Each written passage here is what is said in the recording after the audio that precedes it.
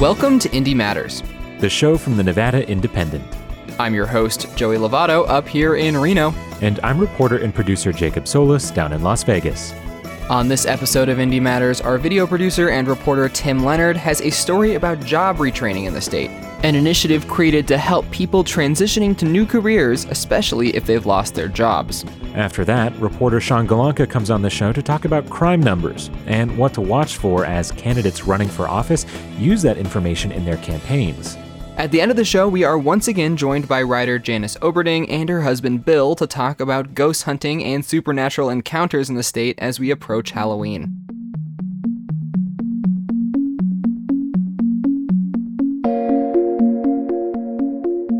The pandemic ravaged the job market, leaving tens of thousands without work and on unemployment or fighting with the unemployment system to get those benefits. But more than a year and a half later, the United States is facing a labor shortage. That's true in Nevada as well. There are job openings in many industries and not enough interested candidates to fill them. Some workers simply don't want to return, while others can't get their jobs back. The shifting labor landscape has reinvigorated the state's effort around job retraining. Tim Leonard and Michelle Rendells reported on the story, and Tim's got more for us now. The loss of 50,000 jobs, whether that's to automation or that's to industries that are no longer here, or businesses that are no longer in operation here in our state, or people moving out of the state, or any number of things that are associated with that. That's definitely something that's on the front of our minds.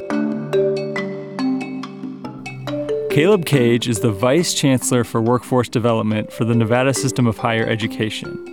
Coming from the state's COVID response team last year, his new focus is aligning the system's retraining efforts with the volatile post-pandemic labor market and individuals' shifting preferences about career choice. I think we have no control in that process over the individual decisions. I think we have control over what we offer, how we meet the moment. Our responsibility is to make sure that we are flexible and innovative and can make sure that when somebody has made that decision, that there are opportunities that are available to them through the public higher education system in Nevada. For some people, that means leaving their previous career behind to pursue certificate programs at a community college in a trade like welding. I was an executive chef at the Beacon Bar and Grill in Lake Tahoe, executive chef of Park Prime Steakhouse and Hard Rock Hotel. Wrote menus, food costed, pretty much did everything, trained employees. Joe Baker went to culinary school and never planned on leaving his career as a chef. And then COVID came along and shut it all down. Everybody went to their parents and left, the restaurant. So I lost all the training and all the people that I had trained, and it just shut down the whole restaurant. Once you have nobody to cook, it destroyed the restaurant that I was in from the bottom up, a place that was doing $50,000 a day to zero overnight. When restaurants started to reopen, he felt the new regulations were too onerous. And then coming back into the restaurants, there was just too many restrictions, too many hoops to jump through. OSHA in California, mandates for masks, mandates for distance. I already took all this in culinary school, so it's like science changed in the world, I feel like. Everything changed, and it didn't just make sense to me anymore. So I chose welding, where I'm kind of my own employer.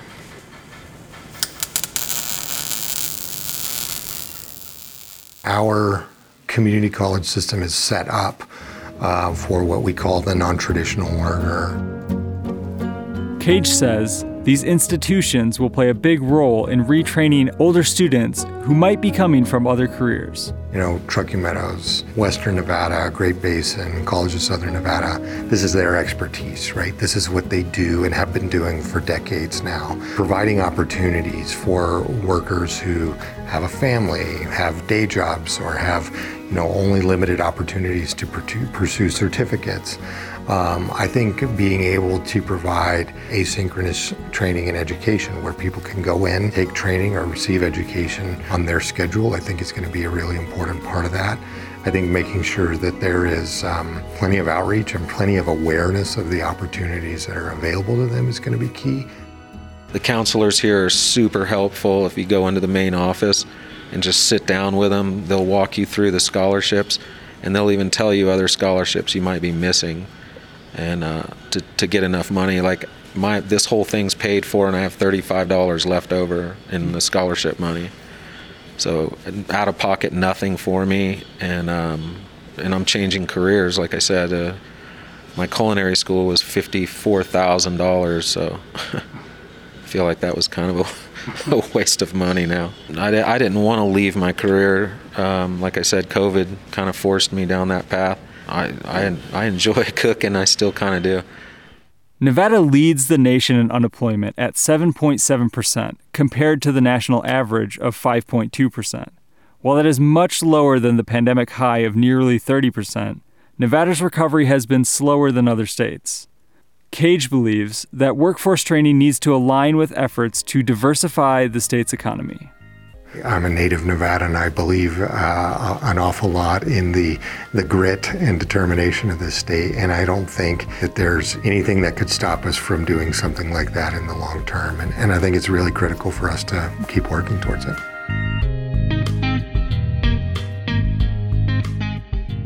Anthony Simmons worked a number of different jobs before finding his calling as a truck driver.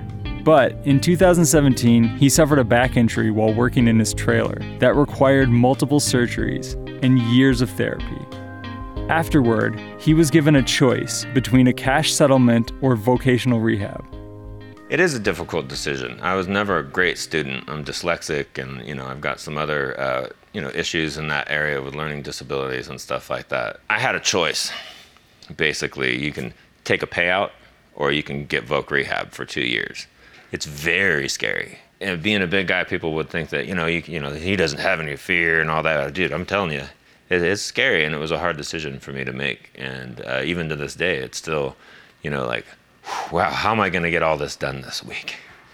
Somehow I manage it, along with everything else that, you have to adult. I'm going to be 47 in a couple of weeks, and I'm in college with a bunch of 17 and 18-year-olds. I feel like there's a positive outcome as long as I put the work in, which that's what's required with anything. As long as I put the work in and put the focus in, and try not to stress, it's gonna be great, and the future is bright.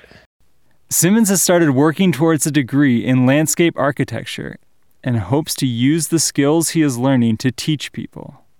Along with Baker, who we heard from earlier, Simmons represents a growing subset of higher education students who are changing careers in their 40s and 50s.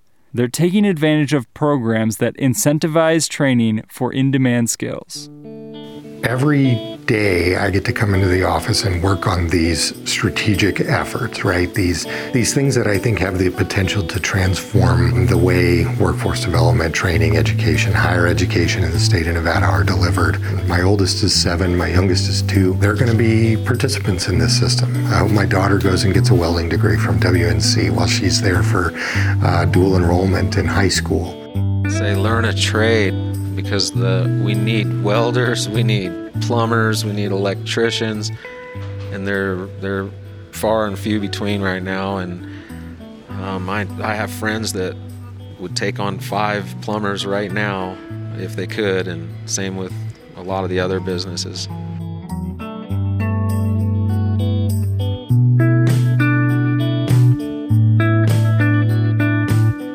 To read more about unemployment, the pandemic recovery, or anything else related to this, check out the NevadaIndependent.com, and we'll have more stories on job retraining in the future as well.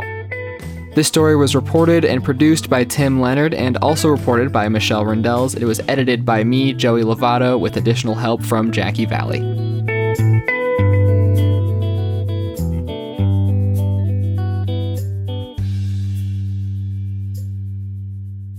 There was recently a report that showed murder rates in the U.S. were on the rise, but the details state to state are a little more nuanced than that. While some types of crime are on the rise, according to reporting from Nevada, others are not. Actually, Nevada is seeing a decline in crime overall. I'm joined today by reporter Sean Golonka, who has been diving into the numbers surrounding crime rates in Nevada. Sean, thanks for joining me. Good to be here, Joey. Yeah. So let's just start off by talking about those crime rates. What are we looking at when we're talking about broad strokes crime in Nevada? Yeah, so if you look at really just the broad numbers, statewide numbers for violent crime, property crime, they've been trending down for a while now. Basically, since we had these really high highs in the mid-90s, they've been going down. But, as I spoke with different criminologists and people who work in law enforcement or close to law enforcement, you really can't look at crime at the state level because it's so much of a local phenomenon. You might see a rise in robberies in Henderson and a decline in robberies in Reno, and maybe the decline in Reno outweighs the rise in Henderson. So it looks like there's an overall decline in robberies, but really we're seeing more robberies in a specific place, and that's concerning for police, of course. Yeah, and also one thing that your story mentions that kind of dives into these numbers is the violent crime specifically. What is violent crime compared to some non-violent crime? Yeah, so with this story, pretty much all of the data is sourced through Nevada Crime Online, which is run by the Department of Public Safety. And so they define violent crime with these four main categories, which one is murder and non-negligent manslaughter, and the other three, rape, robbery, and aggravated assaults. And property crime, those don't involve violence upon another person. That can include burglaries, motor vehicle theft, larcenies, and arson. Are we seeing an overall decline in violent crime? Yeah, so overall, we have been seeing a decline in violent crime really for the past several years.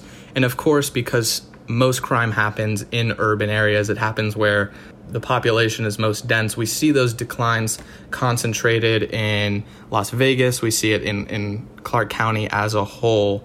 In 2020, there were some select jurisdictions like the jurisdiction of Las Vegas Metropolitan Police Department where murders rose, aggravated assaults rose over the previous year.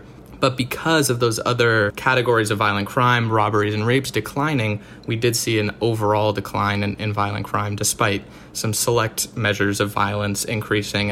And murder rate is really the one that people generally focus on because of the community impact that it has relative to other crimes. At a national level, we've seen that kind of slow down the rise in murders, but in Clark County and Las Vegas specifically, we're seeing the murder rate escalate even more from 2020 to 2021 after it did from 2019. But it's important to remember that these numbers are still pretty similar to what we saw a few years ago. So through the first 7 or 8 months of 2021 in Las Vegas, we're seeing a similar number of murders compared to 2016, 2017, just a few years ago. Why are we talking about this now? Why is this a topic of conversation? Is it because we have an election coming up? Is it because this report came out? Yeah, I think the discussions have been happening for a while now. The murder rate is rising, and that's obviously going to draw attention because murder is bad. But obviously, the political campaigns put an extra focus on this. We've seen candidates placing blame at a single politician or a single policy for a rise in the murder rate or for a rise in crime, or we've seen parties attacking a specific candidate for the rising homicide rate. And really, it's more nuanced than that. You can't blame a single politician. You can't blame a single policy on a change in crime because there are really so many factors that go into it. And so it's important to lay out what the truth is and how these rates are changing as we get into campaign season where there may be a lot of oversimplified claims made about the crime rates. So obviously we have an election coming up, and a very common topic for politicians to poke at each other with are crime rates. A lot of times we'll see political campaign ads. What are they saying are the crime rates right now? Yeah, I think it's really a mix. Some things can be bent sort of out of shape in terms of the context. For example, Nevada Democratic Victory, the Washoe County branch of the state party, was pretty much attacking Joe Lombardo for the raising homicide rates in Las Vegas. And not all of that comes down to Lombardo. Of course, he is in charge of Las Vegas Metro PD, but there's only so much that one person can do. But I think it depends on candidate to candidate. Joe Lombardo, I think he was very candid at a recent Hispanics in Politics breakfast in Las Vegas. He talked about the specific changes in the property crime rate and violent crime rate. He outlined how because there's been a bit of an uptick in property crime in 2021 compared to 2020, we're seeing an overall increase in crime, even though violent crime is down from last year. Whereas, for example, Dean Heller at an event announcing his campaign, I believe he said that in Governor Steve Sisolak's one term in office, Nevadans are more likely to be a victim of a violent crime, but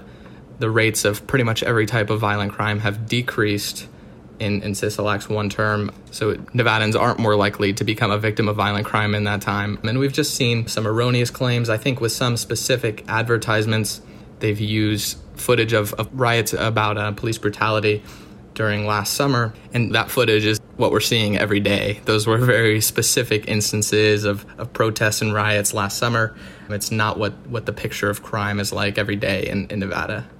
So, Sean, can you tell me, are there reasons that we see these changes happening? Yeah, and like I said before, it's difficult to separate all of those reasons out. I spoke with Ernesto Lopez, he's a research specialist with the Council on Criminal Justice, and he basically told me it's impossible to pick out one of those specific reasons. He compared it to picking out a specific ingredient in a soup, and really, whether it be the protests last summer or the number of guns in a given area, or how police are responding to crime that is happening.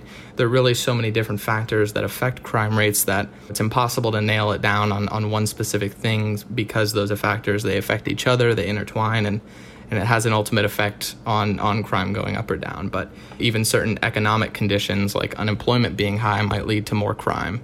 Is there a time of year that you see crime go up or down? When we're talking about, instead of year to year, we're talking about within a year. Yeah, so summer is pretty much always the time where you see crime at its peak, violent crime especially. I think in Nevada, we might see that spread a little bit more into May and September and October because of just the seasonality that we have here and then down in southern Nevada especially. But generally, summer is where we see the most crime.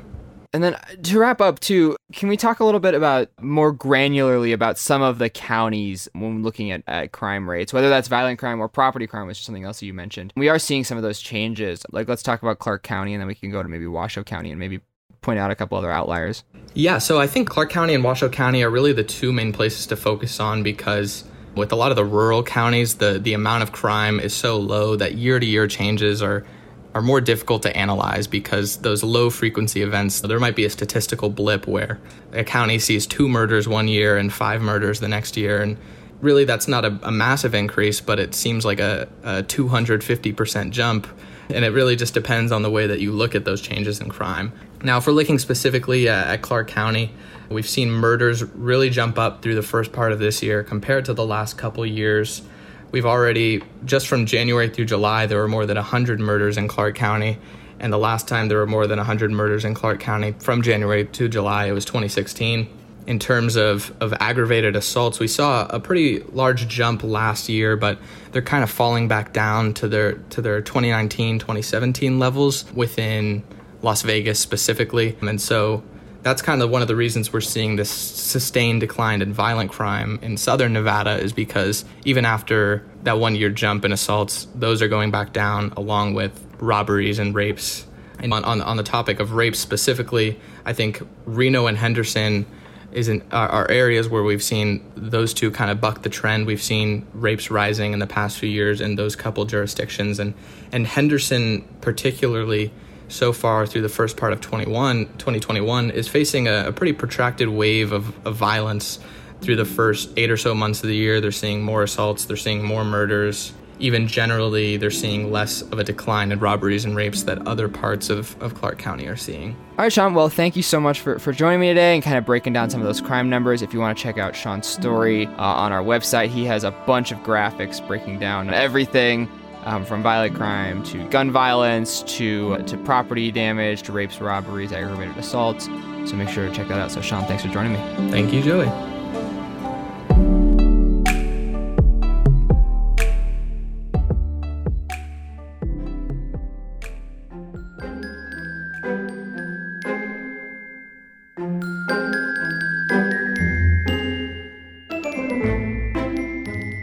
So last week we had Janice Oberding on. She's an author who writes about ghost stories around Nevada. Her husband Bill also joined her, and they're back again this week to talk more about Janice's writing process and to tell a few more ghost stories as well. So let's hear from them. Hi, I'm Janice Oberding. I'm a writer. I usually write about ghosts, the paranormal, true crime, and history. My name is Bill Oberding. I'm Janice's husband, and I do the photography.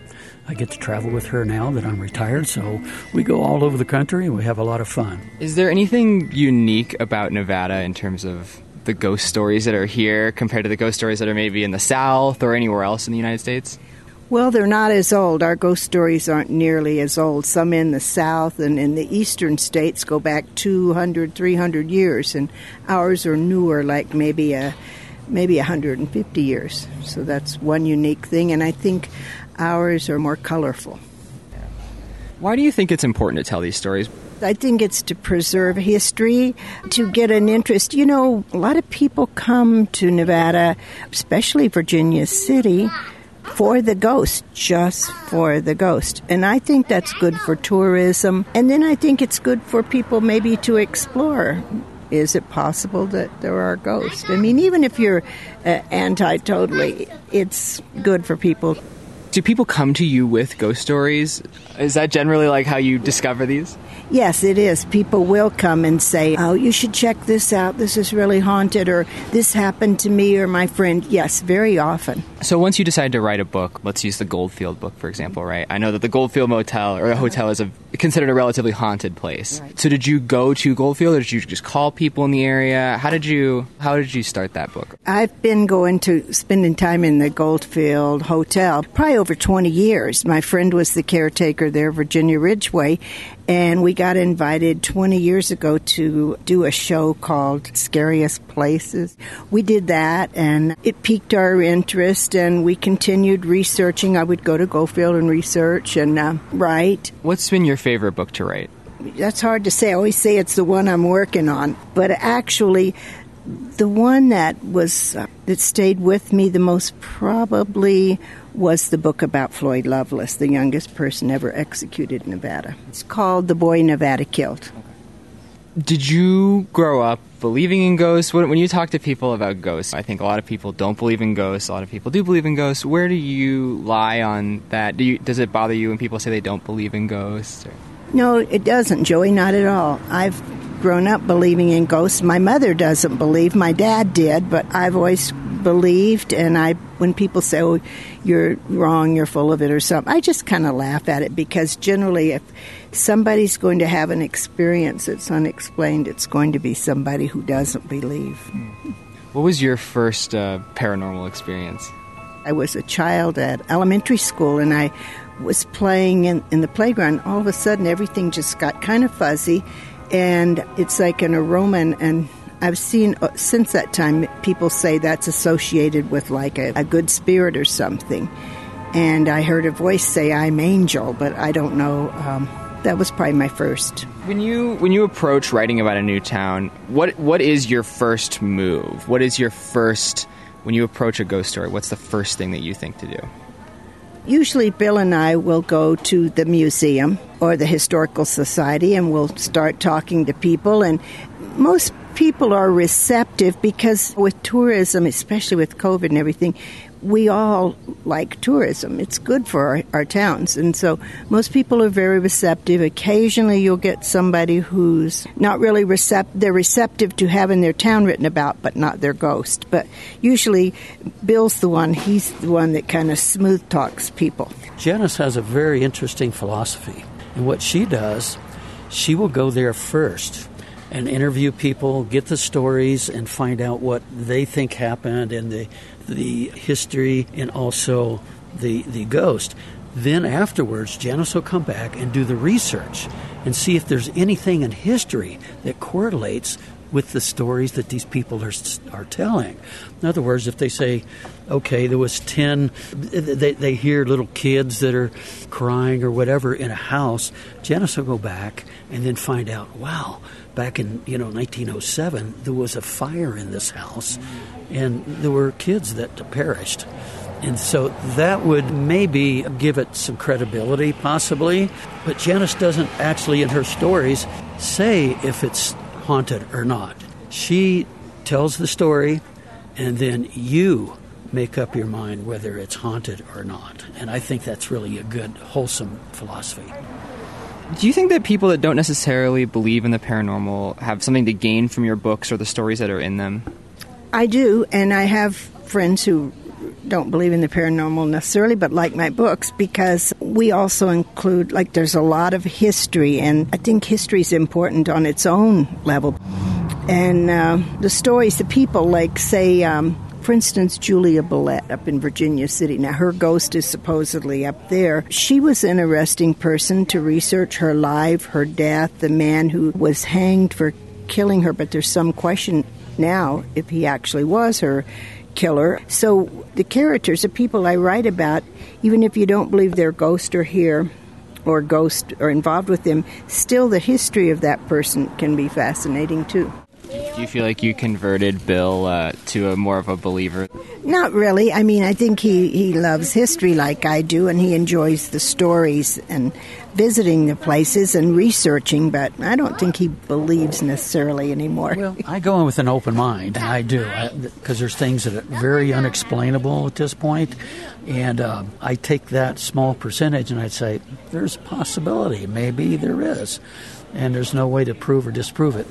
Ghosts are really interesting to me because it revolves around death, right? That's the whole thing, is when someone passes away, their spirit moves on, and they haunt somewhere, or they exist somewhere. And what is your relationship with death? Well, I think birth and death are the two universal experiences we'll all have. We don't share the same life experiences and many other things, but the two universal, we're going to be born and we're going to die. I mean, that's just the way it is. I think, nobody wants to die, but I think once you accept that that's part of the natural order of things, and you know that energy you can't get rid of energy. And even Thomas Edison believed in something after death. He did research in that. There is something more. And then also, I believe in reincarnation too. And some people say, well, that doesn't go with ghosts. But it does go with ghosts, to my thinking. But yeah, so I believe that it's just part of just moving on a new existence. Do you consider yourself a religious person or more of a spiritual person? Or do you think of yourself as an atheist? No, I don't. I'm not an atheist. I'm not a religious person. I would have to say spiritual person. I asked Janice if she had any more ghost stories to tell before we wrapped up, and she had this one about the Donner Party, and if you don't know who they are, they're a group of settlers that were moving west during the 1800s to settle in California, and they got trapped in the Sierra Nevadas, and many of them perished, and so Janice thought that maybe some of their ghosts were still lingering around the area. Any other stories that really stick out to you that you'd like to tell before we wrap up? It took place in Truckee, between Truckee and Reno. And this has been about 15 years ago. My friend and I went down to Donner State Park, the story of the Donners, and it was about 8 o'clock at night, and we're walking the trail, and we're looking for ghosts. Is anybody here? Would they like to talk to us? That type of thing. And okay, we're in the car driving back, and I see the Burger King, and I'm kind of being sarcastic about the Donners. And, well, I don't know why they were so upset. There was a Burger King right over there, and it was only her and me. She was driving, and in the back seat, I heard my voice say, I don't know why they were so upset. And I looked at her. I said, you're not a ventriloquist, are you? She says, no. I said, nobody's in the car with us? No. I mean, it was weird. So she said, whatever it is, when we get back to your house, I'll send it on its way. So we got back to my house, and I said, yeah, please do send it on its way. So she did a little ritual, and I haven't been bothered by it since. But that was very eerie to hear your own voice, your own words repeated back to you like that. All right, and again, that was Janice and Bill Oberding. Janice has an event at the National Automobile Museum here in Reno on October 30th. Well, she'll be doing a seance, so if you want to check that out, make sure to look into that. And also, you can find her books in most Nevada bookstores or online.